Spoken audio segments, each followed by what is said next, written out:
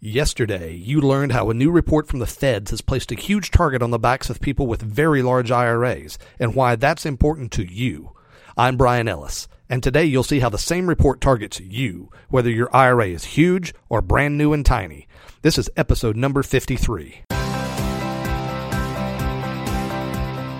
You're listening to Self-Directed Investor Radio, America's only podcast exclusively for affluent, self-directed investors, where each day of the week you receive innovative investment strategy and deadly accurate market analysis that's untainted by Wall Street and unblemished by government propaganda, all in 7 minutes or less. Coming to you now from iTunes, Stitcher, and SDIRadio.com, here's your host, Brian Ellis. Hello, everyone. We've got a lot to cover today, so 2 quick points before we get started. First, thank you to all of you who went over to iTunes to give us a 5-star rating yesterday. By doing so, you help to make this audience larger and can make us a much larger force to fight back against Washington's encroachment on your retirement savings.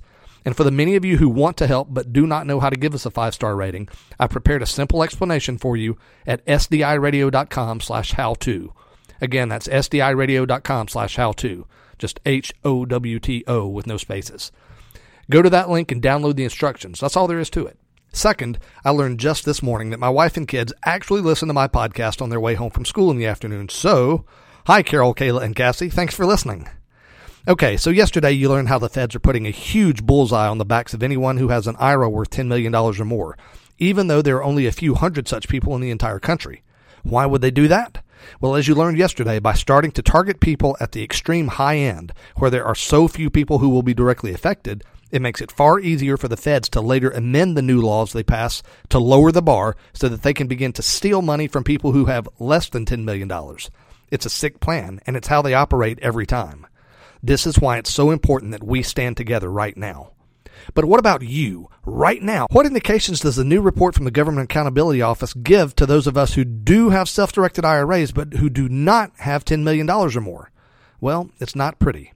There are a few things that are very clear. First, GAO recommends that the IRS create a service-wide standard for targeting self-directed IRAs specifically. This means that self-directed IRAs have their attention.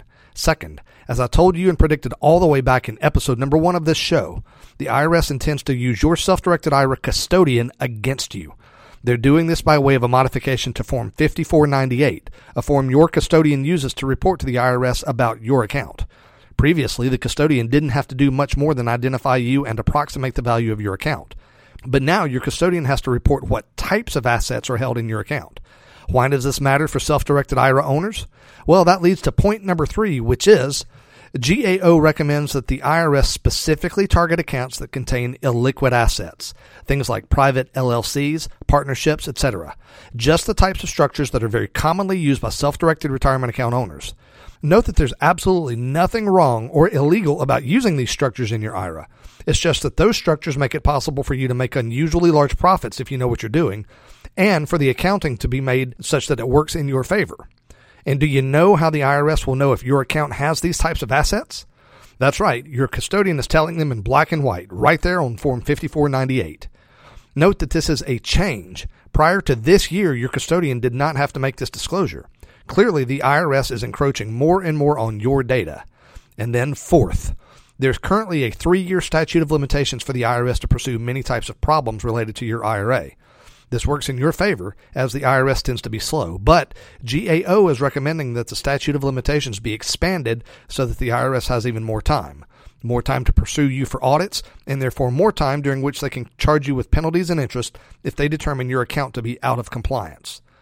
My friends, more than ever before, a few things are important. First, keep excellent books and records. You should view an audit of your IRA as a when rather than an if.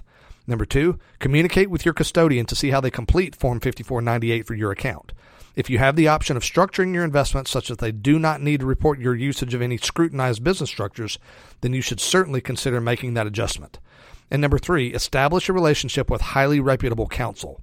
I was speaking with an attorney just the other day who has a lot of experience in IRA audits, and there are precious few such attorneys. And he told me several things that simply blew my mind about specifically what the IRS is looking for, many of which are simple to avoid. Time willing, we'll do a show on this soon. Now, I've been talking with a number of people who are in the know on this topic but prefer to stay off the record. One well-known attorney summarized his expectations this way. He said, Brian, forget about Democrats and Republicans. The government is basically beholden to Wall Street. So what I expect to happen is for the feds to aggressively whittle away at the flexibility of self-directed IRAs to the point that you'll no longer be allowed to make investments into anything other than stocks, bonds, mutual funds, and other Wall Street-sourced retail investments. That, my friends, is a scary possibility, but it does seem distinctly possible. So what do we do about it? My friends, please help me get the word out about this show. It's so important because there is nobody out there who is standing up for your rights as a self-directed investor. You're an individual, and when it's you versus the government, you lose.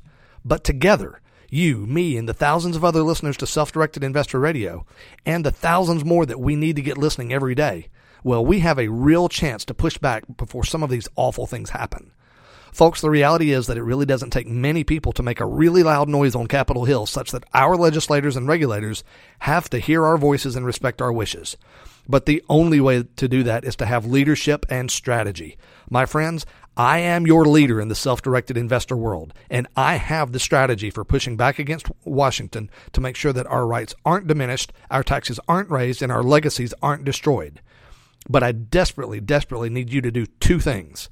Number one, subscribe to SDI Radio and listen every single day. My friends, we've got to stay in constant communication. When the time comes that we need to take a clear stand against Washington, I'll tell you exactly how to do it, so keep in touch every day. And number two, please, please, please spread the word about this show right now. We're at a crossroads at this moment, and with your help that costs you absolutely nothing, this show can reach many, many more people. And all I need for you to do that is to go to iTunes and give this show a 5-star rating. This is not a vanity issue, my friends. That's because when you do that, iTunes sends us far, far, far more listeners. It's something that you can do to have a big impact on getting this message out to a much larger audience. That's what we all need right now. That's the single biggest way you can help. I've made some simple instructions for you how to do that, which you can get right now at sdiradio.com/how-to. Again, sdiradio.com/how-to.